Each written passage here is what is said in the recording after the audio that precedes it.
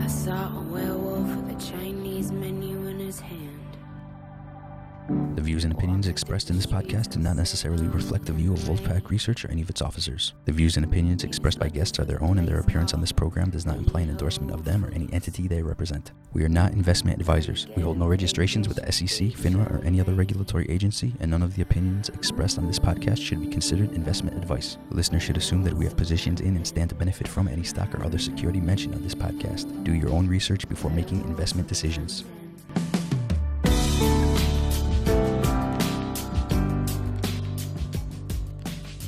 Welcome to the Wolf Den, everybody. This is Dan David coming back at you. We've got a full pack here today for our special guest, Nick Reid of the MPI, the Moving Picture Institute. Pack constituting of Sound Carl.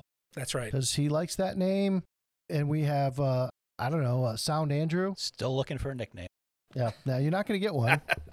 And Tick, who's actually doing some of the sound stuff. And look, this is going to be a special show. Tick might actually speak this time, because we are talking about movies and he is an actor. So this is very exciting for him. I can see he's levitating in his chair already. I think he's wearing makeup too. Is he? I think he's just naturally that sexy. I'm going to do my best to say something profound. Yeah, I'll fit it in here. You just did. Actually, no, it's just audio. Literally just said something profound. Thank you. So people will recognize Tick's voice. He does our disclaimer, meaning anything we say means nothing. But first, Nick Reid. Nick is a film producer and executive vice president of the Moving Picture Institute, a production company and talent incubator that creates high-impact films designed to entertain, inspire, and educate audiences with captivating stories about human freedom. And they do. We're going to go over a couple of those really cool stuff. Nick is responsible for shaping the executive fundraising strategy. This is where some of you come in. Working on MPI original productions and serving as a member of the executive team. His executive producer credits include Miss Virginia, Pinball, The Man Who Saved the Game, A Piece of Cake, which actually is a pretty funny show. Rich Sommer from Mad Men is in that show. I have my own personal take with Rich Sommer I'll share with you guys. And it was official selection of Tribeca Film Festival 2020 nominee for Best Narrative Short. The Perfect One, and MPI's forthcoming original feature documentary, Project Home 3D Printing the Future. Nick is currently executive producing MPI's forthcoming narrative, Freedom Hair and Kemba as well. He's a graduate of Indiana Wesleyan University, holds a certificate of management from Georgetown. Prior to joining MPI, Nick was an executive vice president of a nonprofit organization where he oversaw the development and operations of student leadership and development programs. Nick, it sounds like you've really done some good things with your life, and you're probably on the wrong show. Sounds like it, Dan. Welcome. Yeah, I've had the privilege of working in jobs that I felt made a difference for the majority of my career, and MPI is sort of the culmination of all of that, and we're having a lot of fun doing it. First, let me just tell you how some of this came up. This got introduced to me, and I'm half paying attention to some of the pitches I get. And I'm like, Movie Picture Association. All right, I'm going to talk to those fuckers about their ratings. Some of them just make no sense. And it's Moving Picture Institute. I'm like, what is this? And then I go to your website and I see some of the greatest shot films. I mean, they're really, really well done. Taking one of the ones you did, A Piece of Cake, is really about a father who generally disappoints on promises to his daughter, and he needs to get some silver balls to put on a cake. And exactly. It goes down like a drug deal. And parts My Cousin Vinny. Yeah, it's a fun film. I'm glad you enjoyed it. That film actually came out of our talent development network. So half of what we do is something called our Rising Filmmaker Program, where we work with kind of up and coming, like-minded filmmakers. So we are a nonprofit film production company, which is pretty unique. And half of that work is talent development. So our mission is, as you very eloquently stated, is to promote human freedom and flourishing through film. So we try to inspire people with stories about individuals who have taken the freedoms they enjoy or have fought against the tyranny, perhaps, that was holding them back, and getting people to think about these issues, hopefully inspire them to action, depending on what the content of the film is, or educate them on, in this case, the ridiculous nature of some of the policies. And piece of cake, it happens in California. The Rich Sommer, the father. Right.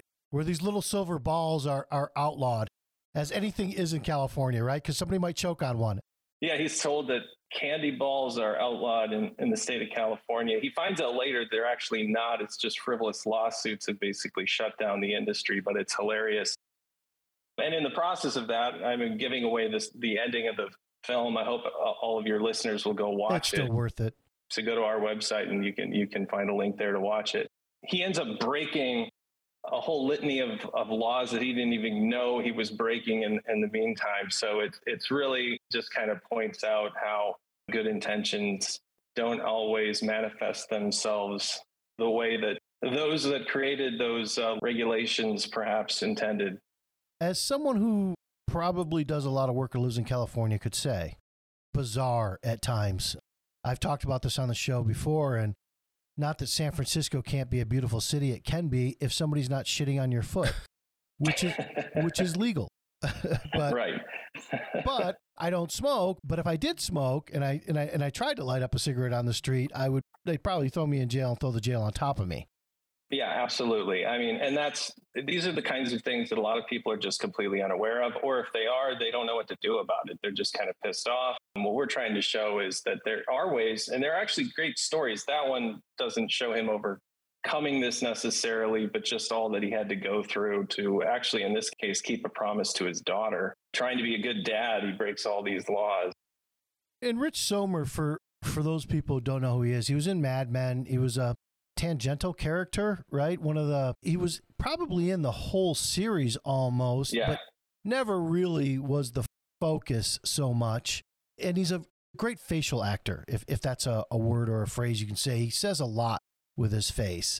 And he does that in this movie quite a bit. Yeah, great guy, by the way, too. Is he? Well, my encounter with him wasn't so great. He was riding one of those rent-a-bikes in New York, and my cab hit him. Oh, my God. Yeah. Oh my. Yeah. The poor guy. It didn't knock him over or anything. It hit his back tire or something, and it's completely the cab driver's fault. And Sommer just slammed his hand on top of the cab and was like, "Not cool, man, not cool." and I recognized right away. This was during the Mad Men series was still on, and I actually stuck my head out the window and I'm like, "Hey, don't be mad, man." I thought it was funny. He did not smile at all. No, stone-faced you. No. But the poor guy almost got run over by a cab, as we all have. Yeah, in New York for sure. That's what he gets for renting a bike in New York. There you go. It was a good movie, well done. As I said, the cinematography is just really crisp, clear, nice. It's not any kind of guerrilla effect. It's great. And that's really what we're about because, like I said, that came out of our talent development program. So that was directed and written by two very talented up-and-coming filmmakers, Austin and Meredith Bragg, the Bragg brothers. We've worked with them on some comedy sketches in the past. They pitched us on this through our short film lab, which anybody can apply for. You go to our website. If you've got an idea, a concept of a short film that you think would align with some form of promotion of human freedom and flourishing in the world, go ahead and pitch us on that.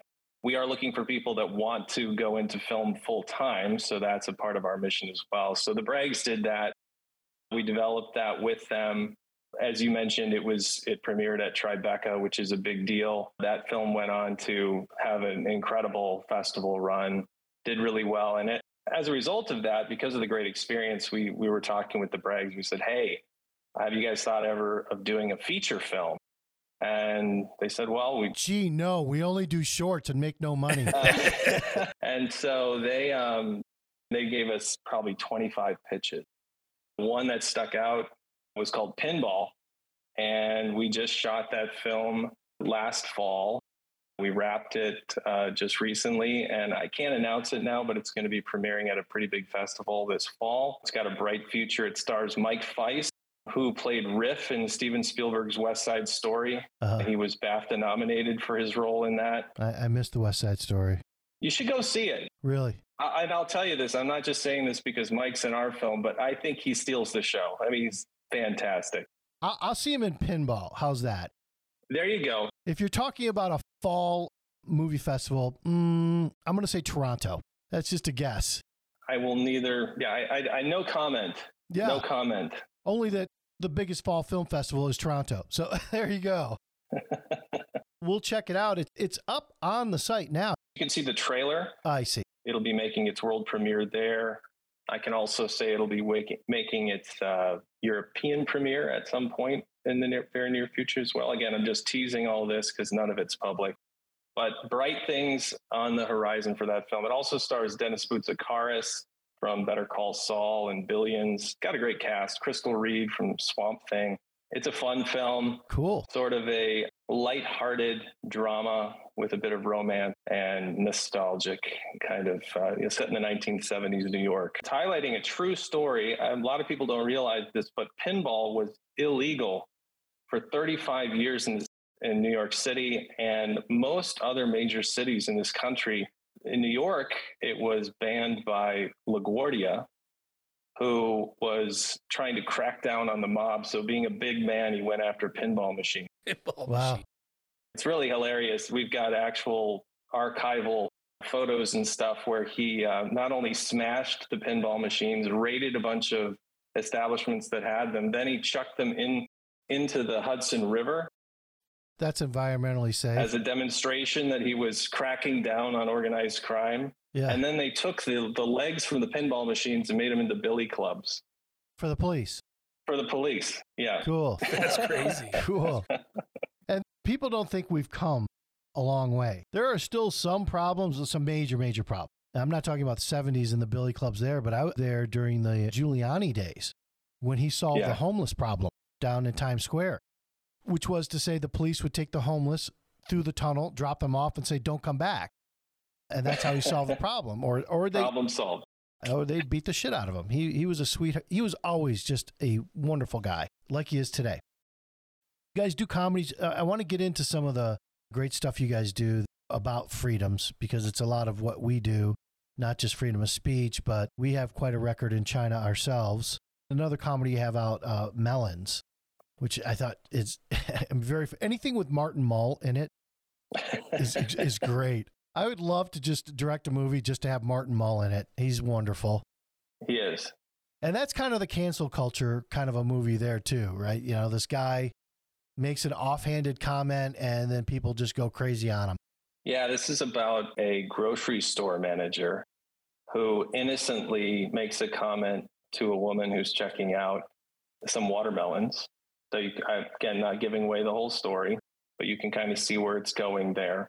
The woman herself is not actually offended, but someone who is in line with her is offended on her behalf and decides to start this Twitter storm, basically besmirching the poor grocery store manager's reputation, trying to boycott, organizing a public boycott of the store, all of this. It's a comedy, but yeah, it just points out the problems with cancel culture. I can't give away the whole story, but you got to watch it. It stars Brian Husky as well from Veep. He's phenomenal in it. Martin Mull's in it. Really good film. And it premiered at the Cleveland International Film Festival, which is an Oscar qualifying fest. So another really, it's having a great festival run. I think it's been in 6 other festivals since then and more to come. It does speak to the fact that if you're not appropriately offended, somebody standing behind you will appropriate your... On your behalf. Yes. How offended you should be, which is the world we live in now. I think a lot of what you do, which is fantastic. First, you saying bring up young writers, directors of like minds. I'm not sure what of like minds means. Everybody just wants to, in this business, just wants to get their work seen, if that's of like mind. But a lot of it's pretty dark stuff, man. You've got some real dystopian films out there. 2081 was a work done by Kurt Vonnegut. What the world would look like if we were all equal. Nobody was smarter, nobody was stronger, nobody was anything. And then that was mandated. And that looks like a not so feel good movie, but not so far off where we're going. But actually, that film has been very successful. It was one of the first films we made. We were founded in 2005. It's a short film, but actually that film has been adapted. If you go to teaching2081.org, we actually put together an entire curriculum to accompany that film and made it available for free to educators. So that's been used by public school teachers, private school teachers, homeschoolers, whatnot, to kind of teach this content. And as you mentioned, it kind of shows actually how, again, in many cases, this might be well-intended government bureaucrats trying to regulate everyone to create a utopian society of equality, that it actually stifles creativity and excellence in individuals. And, freedom allows people to take risks, allows them to fail, but also allows them the opportunity to succeed. And in doing so, embetters the lives of everyone. Well said, which takes us to China. I knew we'd get there. I think the one thing that both Russian oligarchs and dictators like Putin and China will begrudgingly admit, what do you admire most about America? They kind of land on innovation. It's how innovative that we are and how quickly we can be innovative. And just look at the pandemic and how innovative and quickly we came up with the best drugs for it. Nobody else in the world could do that. But you could name thousands of things that we are very innovative with, and that comes directly back to freedom. Absolutely. No, it does. And we have, in our history, we've produced or been a part of producing about 40 films. 15 of those are MPI original films that we produced ourselves, and we've got a number of on our slate. In the earlier days, we did a lot of MPI supported films where we were a part of the production, but not completely producing them, because we started very small and we've expanded rapidly over that time. One of the films, if you go to our website, you can see, is called State of Control, which is a documentary. Okay. I mean, well, there you go. Oof.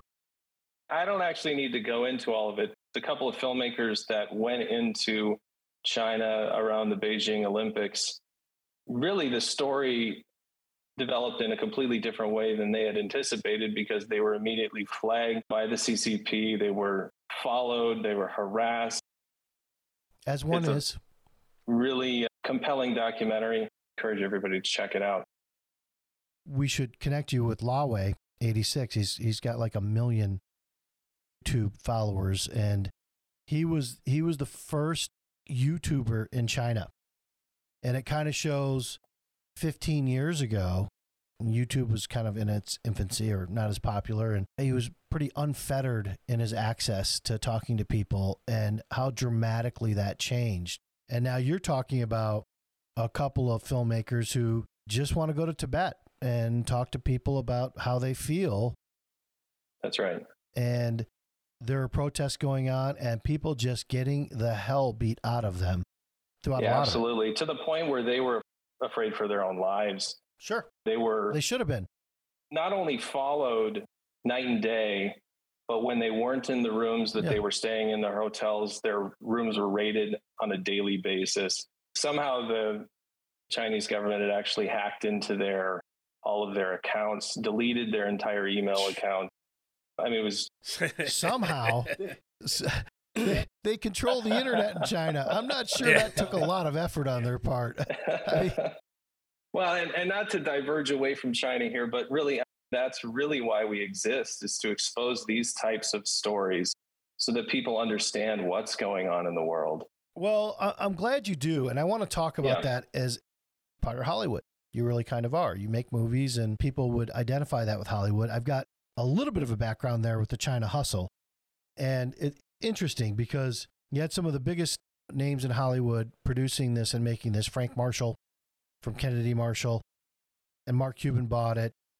But because it was so negative on China, neither one of them would show up to a premiere, not in Toronto, not anywhere, not get a picture taken, for fear that the Bourne Identity wouldn't sell in China, right? Because, or whatever Indiana Jones thing that Frank Marshall's putting out next. And we're complicit here. We really are. When we won't even show up in a picture that might offend the PRC government. This has nothing to do with the people of China, who we're in it with them all together, but it does have something to do with the government of China. Yeah, absolutely. I mean, that's one of the reasons we exist. We make stories that others aren't going to tell. And in doing so, we're very careful about it, though. We're not trying to hit people over the head, or we're not propagandizing people. We're really telling just true human stories. Most of our films now are more on the narrative side of things rather than the documentary side. Both are very powerful, but narrative films have the potential to reach wider audience. Just in general, there's a bigger marketplace for that. Yeah.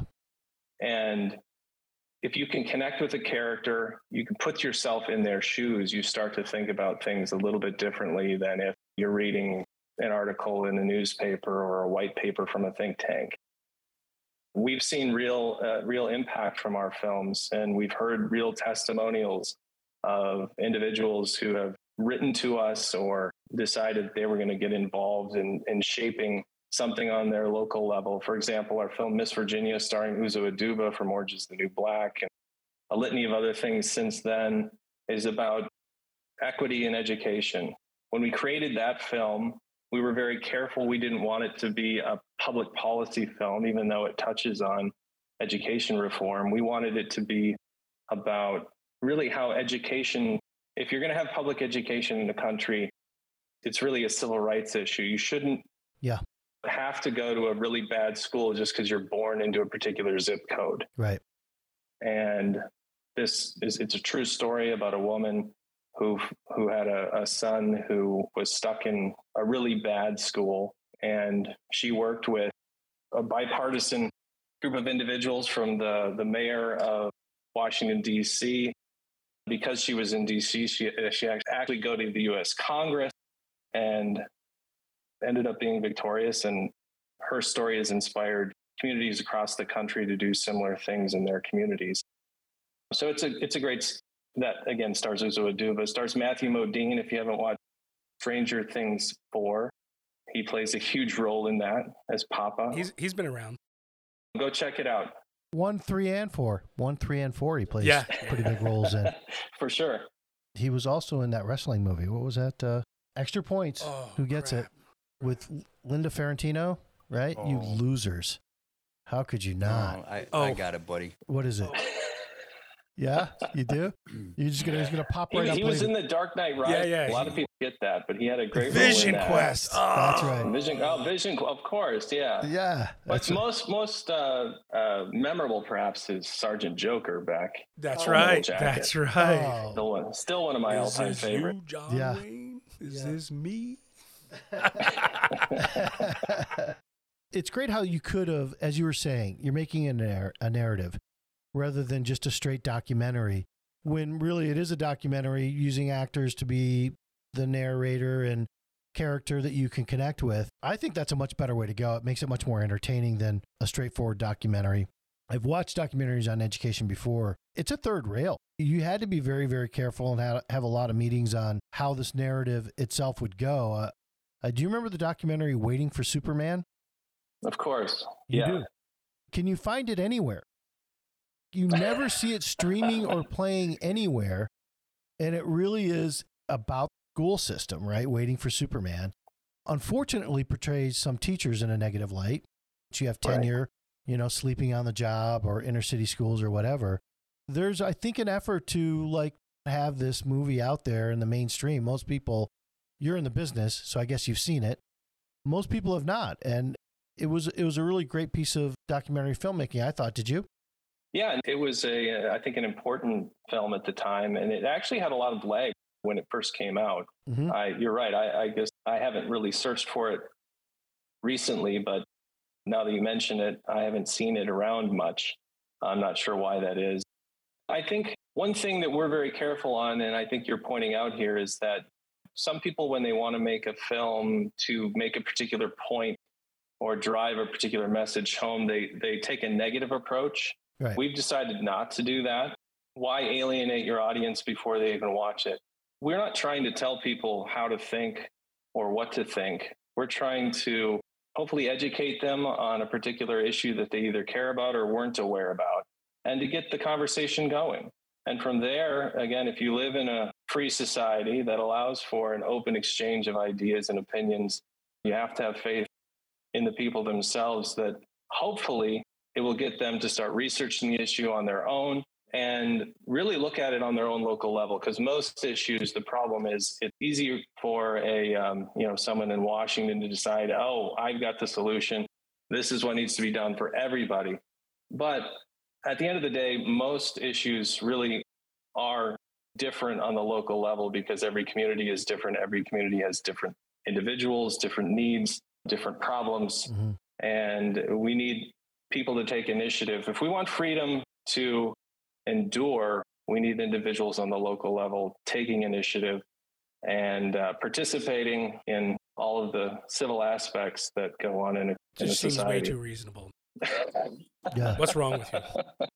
Which brings me to another film. Go ahead. I'm just going with the flow here. I did not have this mapped out, but we one of the projects I'm excited about that we're working on, we haven't produced it yet, but we secured the rights to a book series called 1 Second After, a best-selling New York Times book series by Bill Forstchen, which talks about the aftermath of an EMP attack. It follows a rural community in North Carolina. It's a great book series.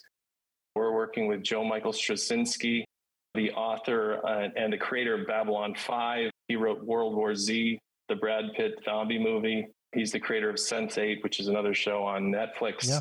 Really, really talented guy on this. But it gets into all kinds of issues because after the EMP, it destroys all the infrastructure, right? No power, no electricity.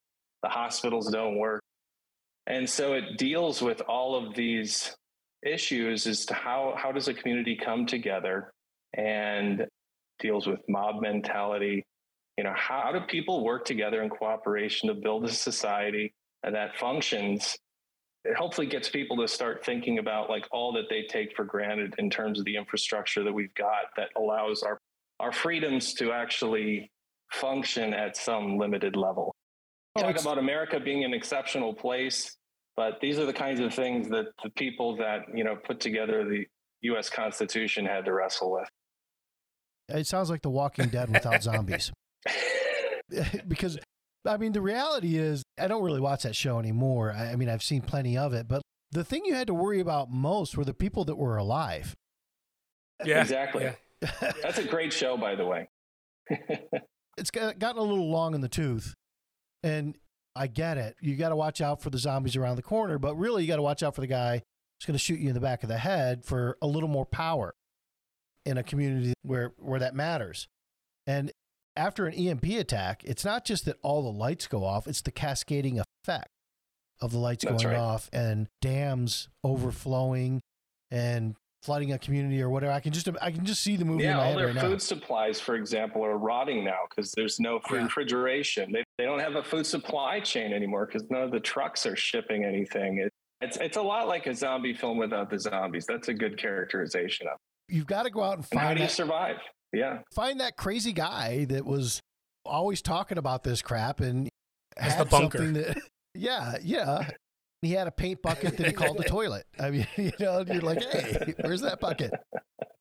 I'm not saying that's Carl, but Carl. It gets into all kinds of things, not only food rationing, but medical rationing, right? All of the supply of medications. Sure. Think of all the people that rely on particular life-saving drugs or whatever it might be. All of a sudden they have to figure all that stuff out, right? And who gets it, who doesn't, how do they make those decisions? It really deals with a lot of relevant issues. I can solve it for you, who gets it and who doesn't. The person with the gun. Every time. That plays into it. Yeah, well, of course it does. It's sad but true. And there seem to be plenty of those around. Again, at Carl's house. We're going to look for that. What's it called? 1 Second After. 1 Second After. The film industry is hard enough as it is, especially with independent film. So with a nonprofit film production company like MPI, I knew that Rob's vision was really an ambitious one.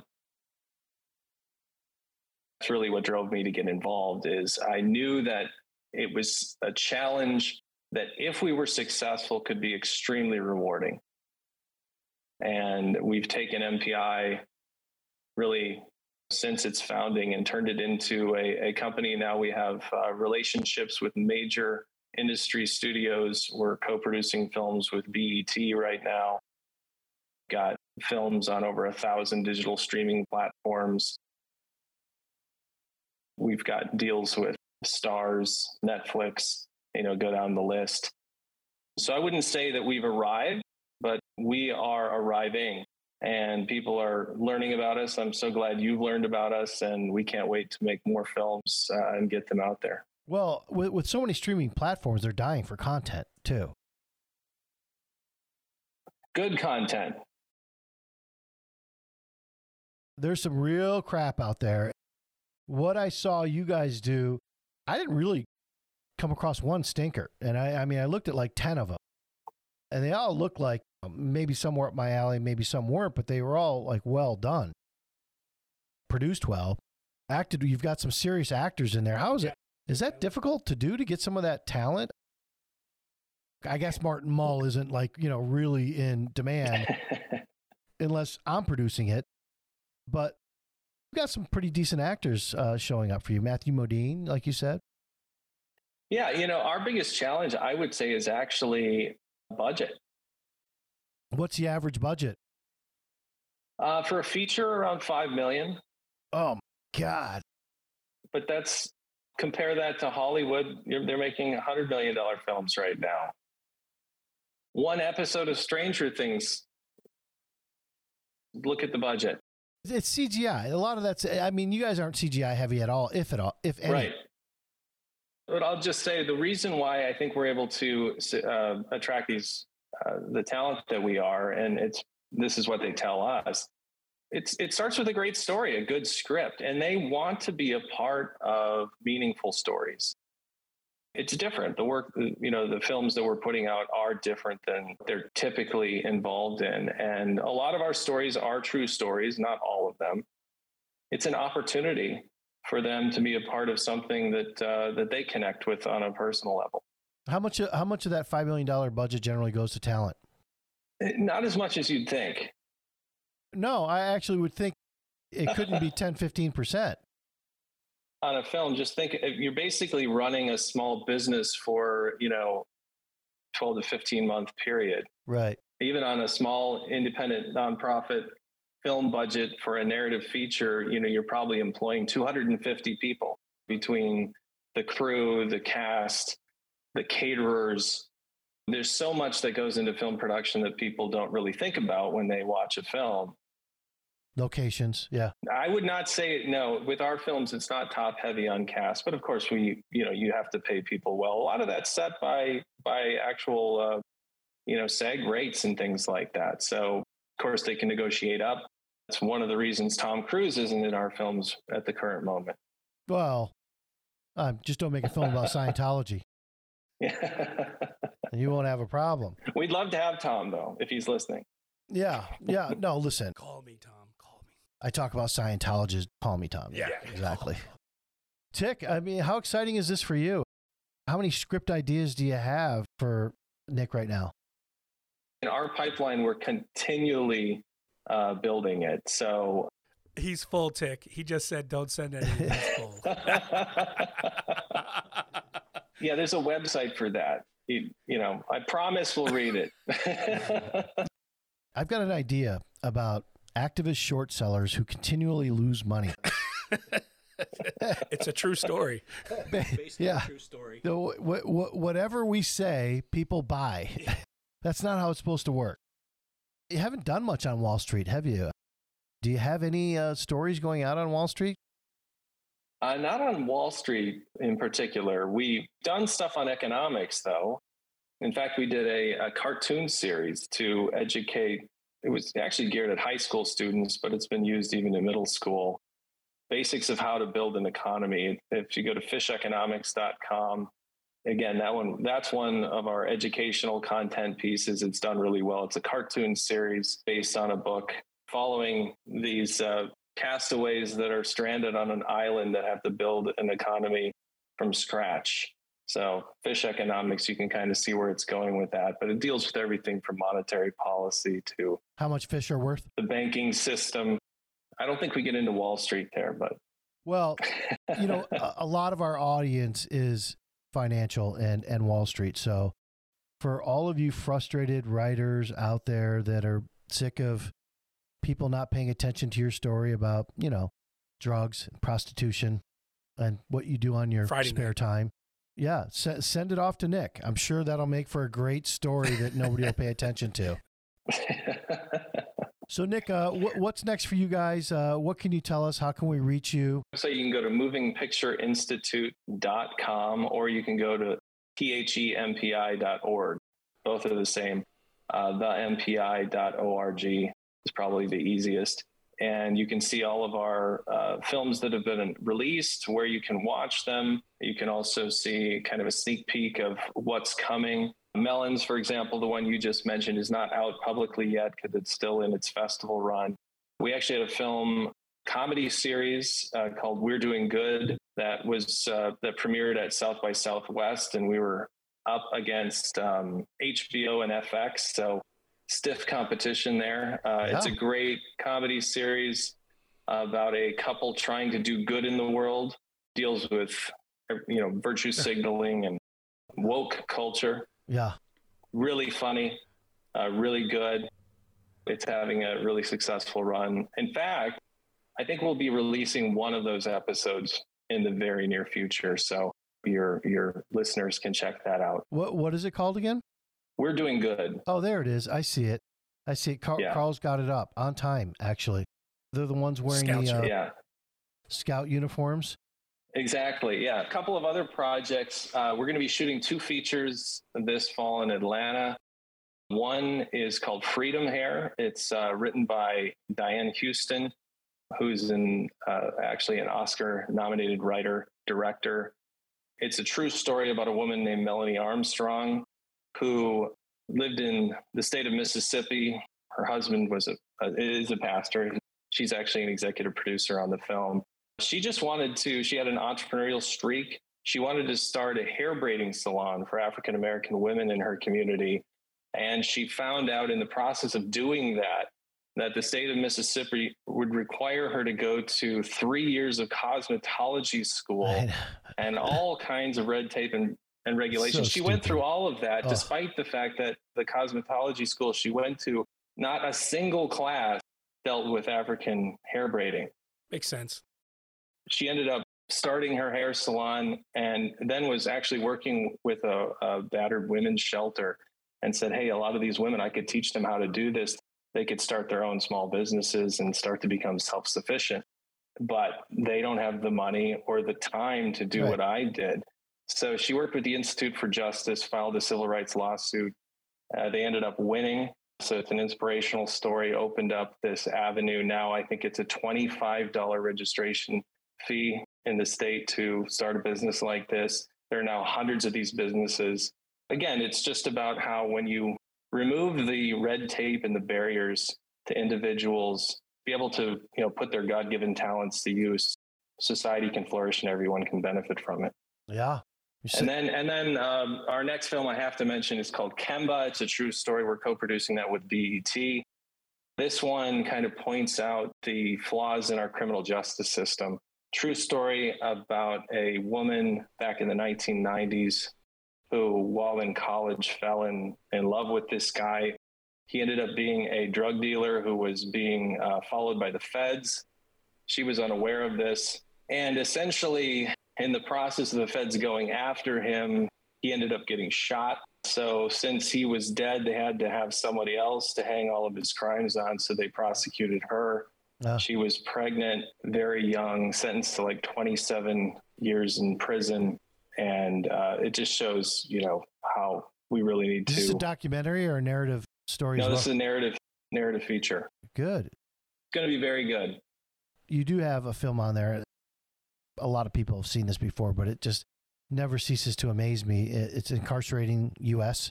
Yes. The stat that, 25% of the world's prison population is here in the United States, when 5% of the world's population is actually here totally. And it always gets thrown out there that we have more prisoners here in the United States than China. I would point out that China does shoot a lot more people in the head. Less incentive to be a criminal. That's true. Oh, it is true.